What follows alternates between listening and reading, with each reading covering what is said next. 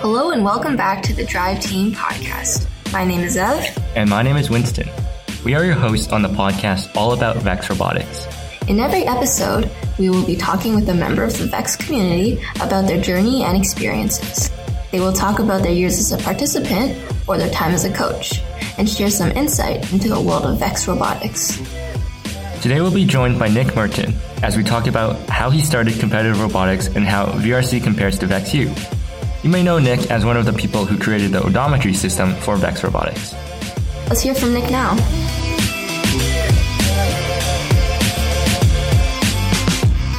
Hey Nick, nice to meet you. Welcome to the Drive Team. How are you doing today? I'm great, thank you. Thanks for having me. Thanks for coming. Let's start by talking a bit about who you are and some of your previous robotics experiences. Sure. So I've spent quite a few years in robotics. I had, when I was younger, I had like a Lego Mindstorms kit and played around with that a bit. But my first actual, I'd say, real competitive robotics experience was in high school. All 4 years of high school, I competed in VRC. My last two, I also competed in FRC. And then in 2019, I helped start a VEX-U team here at Queen's University. Unfortunately, due to COVID, we haven't been able to have a proper full VEX-U season yet, but hoping that can happen soon. But that's sort of my background in robotics. Oh, that's cool. You also did FRC, which is really interesting. We can talk about that after. But there's a starting point for everyone in robotics. Where was yours and why did you start? Yeah, so when I started high school, some friends of mine who were a year above me invited me to join the team, the robotics team for our high school, which was the VEX robotics team, 472. And that 472 had only been around for a year at that point, but it was fairly organized. Some of the co-founders actually include a couple people who are fairly well known in the VEX community, such as Andrew Strauss, who later competed on the pylons and Queen with myself, and Kevin Bonish, who went on to start robosource.net, the parts supplier. And so that was fun. And to be honest, as soon as I started, I was completely hooked on the whole competitive robotics thing. I'd done a lot of computer programming before, but hadn't really done much that actually had like physical components to it, like robotics. And it was a lot of fun. I really liked it. It gave me a really good creative outlet to actually use what I had already kind of started learning in terms of computer programming and playing around with technical things and apply it to solve some really interesting open-ended practical problems, right? There's not just one right way to do things in robotics. There's a lot of opportunity to improve on the meta and to learn how to do things better and to improve yourself and just the status quo while you're at it. So I thought it was a lot of fun. Yeah. Nice. You mentioned that you were with the pylons. So what was your VEX Worlds experience like and how did it feel winning VEX Worlds? So it was obviously awesome to win Worlds. It really was like a dream come true. And it was real validation of all the work and effort that got us to that point. I mean, there's a great video. I believe it was submitted as a submission for the Promote Award online challenge back in, I think, 2016 called Nothing Up to Chance and by a VEX-U team that year. And it goes into talking about like the teams that win Worlds or the teams that seem to win, in their words, by like force of nature, that there's nothing you can do to stop them from winning. They win by like covering every detail, leaving nothing up to chance. And they don't go in going, oh, hopefully our strategy will work. Hopefully our robot will work. Hopefully we are able to score enough points to win. No, they know exactly what's going to happen and they know exactly how everything is going to work. And we really tried to take that mentality to heart. And we tried to cover all of our bases strategically and technically in order to pull that off. And of course, we had no idea that we were going to win. I mean, pylons had been successful in the past, but primarily in the skills challenge. The team had never made it past division quarterfinals before that year at Worlds. So we were, of course, happy to make it to division semifinals because that was a new record for as far as the team had gotten. And beyond that, we were just coasting on the high of that win, and really happy to get to the end there. But there was a lot of effort and a lot of just strategic management of the team that went into getting us to that point. So as a competitor in Vex Robotics, aside from winning Worlds, do you have any other highlights or even like challenges you faced while competing? Of course. Well, when you start out, every win is a highlight, right? Every win is a bit of validation, justification of the work that you've put in and of your strategy and your thinking and everything that's gotten you to that point. And so for my first few years, that was really what I was going for. It's just, can I win this match? Can I win the next match? And what do I need to do to get there? Yeah. The struggles are everywhere in robotics, just like any other competition or sport or activity that you participate in. And sometimes they're technical, sometimes they're organizational. I mean, every team that does anything interesting has its own organizational challenges, and trying to get everyone on the same page, trying to make sure that everything that needs to get done gets done, trying to get everyone to work cohesively. And so obviously that doesn't work all the time, but you have to look on the bright side and come away from it having learned more about how to manage a team, how to be part of a team, and how to work with other people. I think that's one of the great things about robotics, especially if you do it in a good team environment, is you get to learn all those things. And technically as well, I mean, I remember a particularly crushing defeat was in 2017 Worlds. So the year before we ended up winning, when I was a programmer for the Pylons B team that year. And I mean, it's not like we were expecting to win Worlds or even do well in our division necessarily. We were largely new to Vex or new to high level Vex and just trying to do the best that we could. But we actually lost one match because the robot code just failed. There was some internal error that was due to some weird program state that I hadn't considered. And when driver control started, the driver had no control of the robot. It just sat there. And they're sitting there waiting out the full minute 45 seconds, knowing that the robot's not moving because I screwed up something in code. It's like in the middle of the World Championships is like that's a tough situation to be in, right? And I mean, we ended up losing several other matches for several other reasons. So it's not like that had cost us a championship or anything, but that was really something that I then took to heart and took back and tried to learn as much as I could from.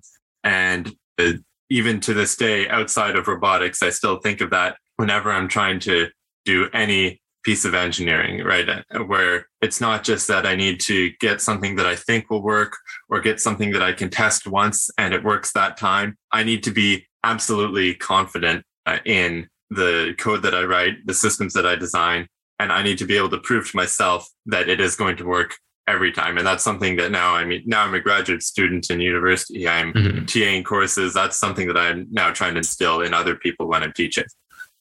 Yeah, for sure. Now that you're like in university, moving on to your Vex U experience, what did you as the president of the Queen's University Vex U team, and any highlights along the way? Yeah, I mean, I was president from when the team started until the end of the Tower Takeover season in 2020. And really that was all about trying to get the team off the ground and trying to get it in a position to even field competitive set of robots and whatnot at competition. I knew that we weren't going to just start up and immediately be like in the top tier of Vex U. I knew that it was going to take a lot of time and a lot of effort and probably a few seasons. But obviously that was challenged a bit by COVID and the pandemic breaking out. We did qualify for 2020 Worlds, but obviously it didn't end up happening. I think there was some highlights, which was getting to really, that was my first big experience trying to teach people, because we weren't trying to run it like some teams do. I'm not calling people out. I don't think this is necessarily a bad thing, but we weren't trying to run it like, 3 or 4 guys who have all done VEX for 4 years who just want to compete at the university level now. We were trying to start a team that was sort of self-sustaining and continue on after we graduated, and would be an opportunity for other students to learn about robotics and to get to apply their engineering skills that they're learning in class. And so a lot of that involved teaching people everything from programming to strategy to just how to think about designing a system to actually work in practice. And that was a lot of fun. One thing I have to give a shout out to Mario De Carolis, who was one of the lead people at iDesign, who everyone's probably met at some point if you're in Ontario VEX, because he helps out at many tournaments. I mentioned to him that I was starting a VEXU team, and he basically told me, you are not going to have as much free time as you think you will. And he's absolutely right. And that's one of the huge challenges with VEXU is just there's a lot less free time with like an undergraduate engineering program than there is with being in high school. And trying to find the time to put a team together and to work with other people and trying to get everyone else and contribute as well, because they're also having less free time than they thought they would. And that can be a bit of a challenge, but I think we managed to create a good team. Yeah, I saw pretty cool robots in the Tower Takeover season before. Yeah, that's kind of similar to what our school is doing with our VRC teams. Lots of management. Yeah. So speaking of VEXU, do you think that VEX or also FIRST helped you in choosing what you want to do in university and applying to university? Yeah, I think it did. I mean, so I applied to a few different schools in Ontario for both different kinds of engineering, kind of electrical or computer or software engineering, as well as computer science. And I think if I hadn't done robotics, I probably would have ended up in a pure computer science program. But I learned that I like working with physical things as well. And I got a bit of exposure to electronics in high school, working with like Arduinos and that sort of thing, just with just some side project type of things. And that was, I mean, not directly for VEX, but through VEX, I kind of got more experience with that kind of thing. And I realized that I liked that side of it as well. And so I think that really pushed me towards doing computer engineering, or I think I could have equally chosen electrical engineering. There's not a huge difference between them because it sort of encompasses both, right? I get to do programming, I get to learn more about software and how to design good software and how to think about software and software design. And I also get to apply it in contexts such as embedded systems, and I get to work with electronics design and do all that sort of thing. So I think it really did have a big effect on me there. Mm-hmm. Yeah, that's some good advice. A lot of people know you for the odometry system in VEX Robotics. Can you tell us a little bit more about the programming behind that and how you were involved?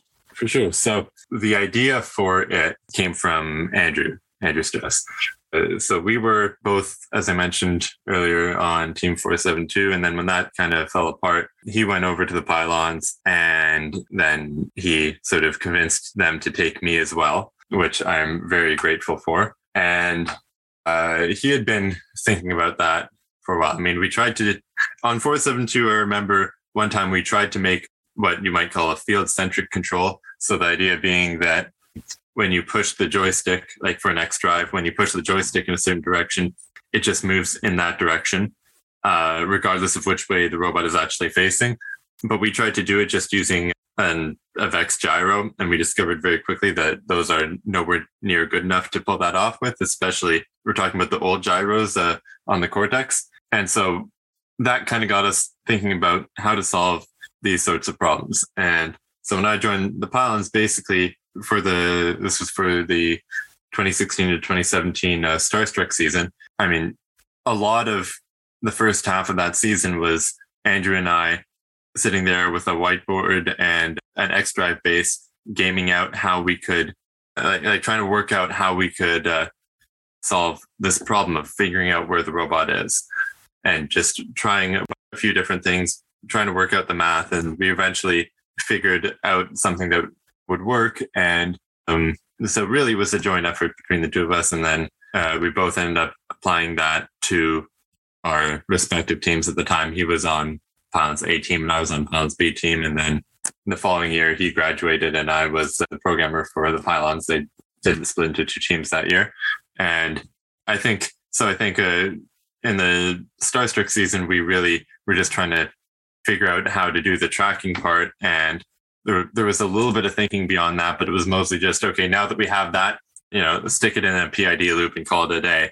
Whereas beyond that, in the zone season, we already had that developed. And so we spent much of that year trying to figure out how to use that really effectively to build up autonomous routines and to follow paths, and both just how we do that, like how we set up a controller that can do that mathematically, and also how we do the software engineering side of it, which is not just how do we like implement this algorithm, but how do we do it in a way that it is very easy for us to write autonomous routines. We can write multiple of them very quickly. How do we set up that workflow for turning a strategy idea into an autonomous routine or a programming skills routine in as little time as possible, and make it so that if our strategist comes up with a new idea or sees another team at competition says, we need to be able to do this very specific thing, we can pull it off. And that, I think, is what really made the difference in our implementation.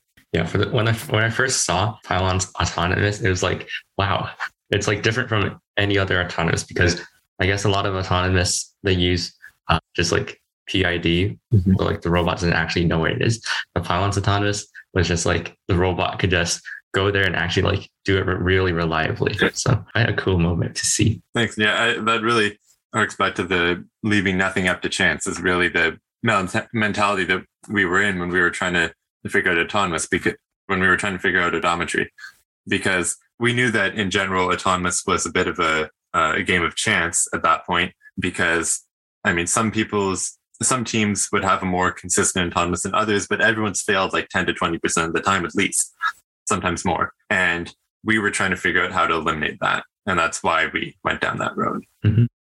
All right. So this is the part of the podcast where we ask each guest about their favorite moment of all time in all their years of robotics. What's yours?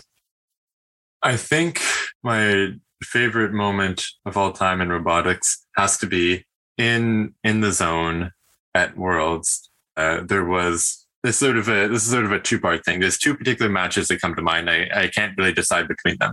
The first one was a qualifier. And at that point, everyone was just kind of, I mean, people had their eye on us because we had done quite well within Ontario. And we were doing well within our division, but it just kind of seemed like we had a particularly consistent autonomous and a particularly good robot, a particularly interesting strategy. But then in that game, I guess one of our opponents just said, well, we can't outscore them in autonomous. We're just going to try to interfere with it, which was completely legal in that year. And so they just did the thing where they point their robot and have it just drive in a straight line, and hopefully it rams into us at the right point and stops us from completing our autonomous. And they did that, and they did hit us at the right time. And our robot just kept driving and adjusted for that, for the disturbance, and still scored its mobile goal, even after having been pushed 2 feet over and having to correct by an extra like 20 degrees. It still scored its mobile goal directly in the center of the 20-point goal. And everyone was kind of watching going, wait, how did they pull that off? How did that happen? And that's when teams started coming to us and saying, like, how did you do that? And like, can you teach us that? Can you explain how you did that? And I think, and judges as well. And so I think that was a key turning point for us, and a real validation that it wasn't just we had, made an incremental improvement to the consistency of our autonomous, that we had really figured out how to do something really, really well there. And then the other one was, I mentioned earlier about we wanted to be able to create different autonomous routines very quickly and things like that. And so while we were playing our qualifications, the strategy team, our scouting team came to us and said, okay, there's this one team in another division that we've been having our eye on because they have a completely unique strategy and no one seems to know how to play against it. And this was team 62A, who had no lift. They just had an arm. They couldn't stack, I think, more than 4 cones, whereas many teams could stack like 15, 16, 17 cones. But they were winning because they had a really strong drive and they could play lots of really good defense, and they had the ability to tip over a mobile goal. And that was completely new at that point. We're talking like Worlds, and no one had done that yet, or at least no one had done that at a strategic level where any of the teams that were in contention to win Worlds noticed it, right? But they had built their strategy around it and built their entire robot around that capability, and they were winning. And so we said, okay, what do we need to do to win against them? And so we planned out an autonomous routine. This is the night before the last day of Worlds, where we have our last few qualifiers and then the elimination rounds.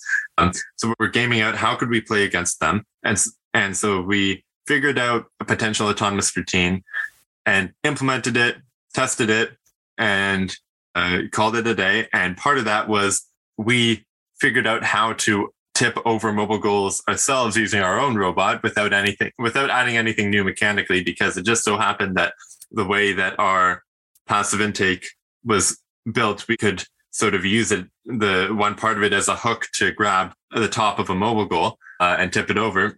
And so we figured out how to automate that and figured out an autonomous routine just in case we ever got to the dome and had to play against 62A. And then we ended up winning our division. They ended up winning their division. And our first match in the dome was against 62A. And we ran that autonomous, and we ended up winning the match for other reasons. But their alliance partner, Zach from 929U, came up to us afterwards and said, like, how did you do that? Like, he said, because we'd been watching them the entire tournament because we knew that they were one of the top teams in their division. He said, we've been watching you all season and all of Worlds, and we've never seen that in autonomous before. And we said, of course you haven't. We built it in case we had to play against you. And so that was I guess, another example of the difference between doing well and doing really well and just winning all the time. Just winning essentially by force is you have to go that extra mile and say, okay, what if we're against this one particular team? There's only one team that we don't know how to play against. We have to come up with a strategy for that. We can't just hope that we're never going to have to play against them. We have to have a plan, right? Yeah, coming prepared to rematch. Mm-hmm. You mentioned at the start you were on an FRC team. So what do you think are some of the main differences, aside from obviously the robot? What do you think some of the main differences for like the team and how things operated, I guess? So I think FRC is a bit more like VexU in that it's also, I mean, for different reasons, you can't just have a couple people who really know what they're doing like you can in Vex. You need to have some deliberate team management and some deliberate project management. That's partly due to the constrained time frame and partly due to the just there's much more that goes into an FRC robot. The mechanical design is a lot more from scratch. There's some electrical that's a bit more from scratch. Software is honestly pretty similar, but there's an opportunity to do more interesting things with like computer vision and whatnot. So I think it's a lot more like VexU, but it's still at the high school level, which means that they're trying to do proper like project management and team management and organization at the high school level. There can sometimes be like some difficulty with that just due to, I mean, to no fault of anyone, it's high school. We're all less mature than we are by the time we get to university, and just there can be tempers flaring up and that sort of thing. And that has a much larger effect, in my experience, on the team's ability to compete, just because the scale requires that much more deliberate project and team management. I think the other big thing is to do with funding, right? It costs a lot more money to run an FRC team, but also I don't think that alone is an issue, because there's also roles for a lot more people on an FRC team, right? So the per student funding is actually not like that you need to get off the ground is actually not that much different if you take into account that you can have a much larger FSC team and everyone still has an interesting role to play, right? But the difference between a team that has enough funding and a team that has a lot of funding is a lot greater in FXC than it is in VEX, right? So the teams that win in VEX are all decently well funded, right? They all have enough funding to cover their tournament costs and to cover the parts they need. Yeah. But there's sort of a maximum amount of funding that's useful in VEX, right? I mean, if you have more funding than that, you see organizations split into 2 or 3 or 4 teams because they have the money to, because they can, right? And that way they can give each student a bit more experience. They can be responsible for more of the team. And I mean, we can argue about whether that's the right choice as far as giving everyone the best experience possible. But the point being that it doesn't take long before you have enough money to run several competitive teams out of a single VEX organization. Yeah. FRC, you don't really see that even with organizations that have 50 or 60 students in them, because the difference between having a bit of money and a lot of money per team is huge, right? And the teams that win in FRC have hundreds of thousands of dollars in budget a year and have sponsors that are willing to do, like, to give them whatever parts they want and to give them access to whatever manufacturing capabilities they want, and to, like, give them a ton of facilities and cover all of their transport costs and all that. And it really is almost like more of a semi-pro league than it is the highest level, anyways, in my opinion, than it is like an amateur league like VEX is. And I'm not saying that that's a bad thing on VEX, on the part of the VEX Robotics competition. In fact, I think that is better VEX because it's way more open to people. I mean, in FRC, when you look at a competition or a match, and on one side of the field is a team that's sponsored by NASA and has a robot built out of carbon fiber, and like has their own team bus with a trailer with an entire machine shop in it that they bring to every tournament, and they have their own basically forklift dolly that they use to bring the robot to the field. And on the other end of the field, one of their opponents is a robot built out of 2x4s that they bought at Home Depot that's screwed together with some like wood screws, and they've got like the standard base kit of parts that they use to build everything else on the robot. And you kind of go, who's going to win? Right? It doesn't matter how good the 2x4 team is at computer programming or mechanical design or whatever. Like they can have the best mechanical person on the team, like in the entire league, as their lead designer, and the best programmer in the entire league as their software person. But the other team can just buy a fancier computer to stick on the robot and can just build it out of carbon fiber and aluminum instead of 2x4s and little bits of aluminum here and there. And it's not even going to be close, right? So I think that's one of the bigger differences. Yeah, definitely. Yeah, I'm also in first, and I know like you'll see those teams with like so much funding, and I'm in a team with like a lower funding, and our robots will be held together by duct tape and zip ties. So definitely a big gap there. Yeah. So to conclude this episode, what advice would you give about robotics to current competitors or mentors? So the main advice I would give is to really think about what you want to get out of it, right?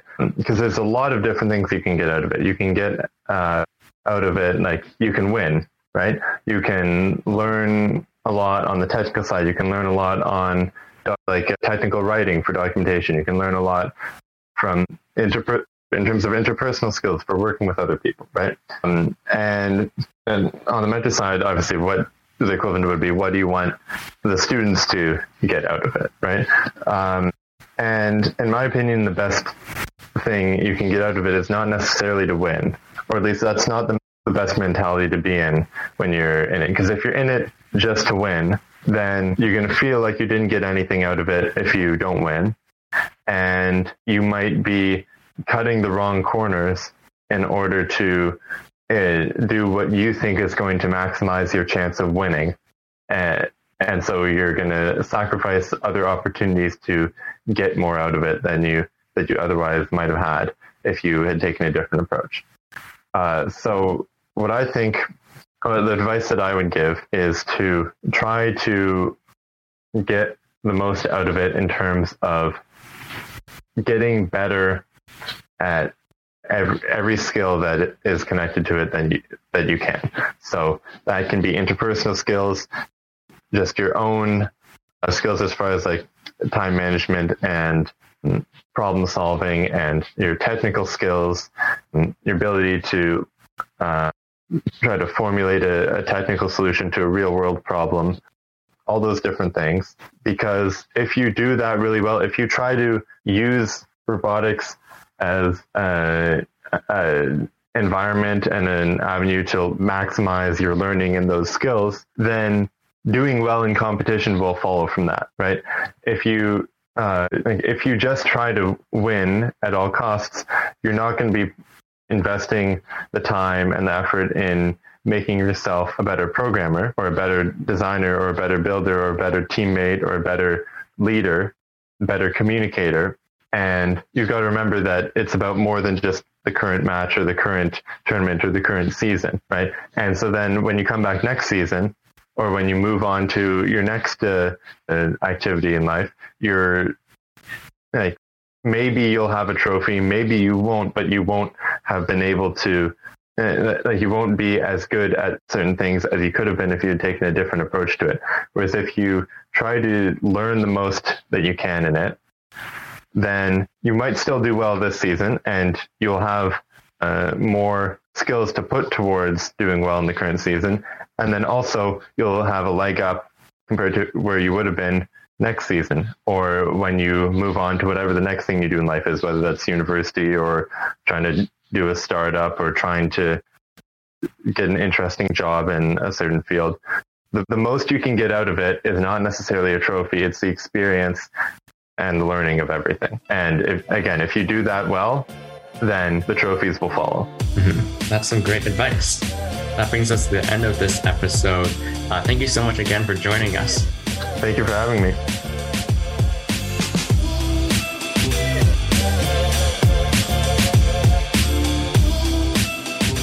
So that was Nick Mertin and his journey in VEX, from VRC to VEX-U. His many achievements and highlights show how competitive robotics in general can be an inspiration to continue in the fields of STEM for many students. We hope you enjoyed this episode. Remember to follow us on your platform of choice so you won't miss any new episodes. Don't forget to check out our website at thedriveteam.ca, where you can listen on other platforms and share with your friends. That's all for now, and thank you for joining us on The Drive Team.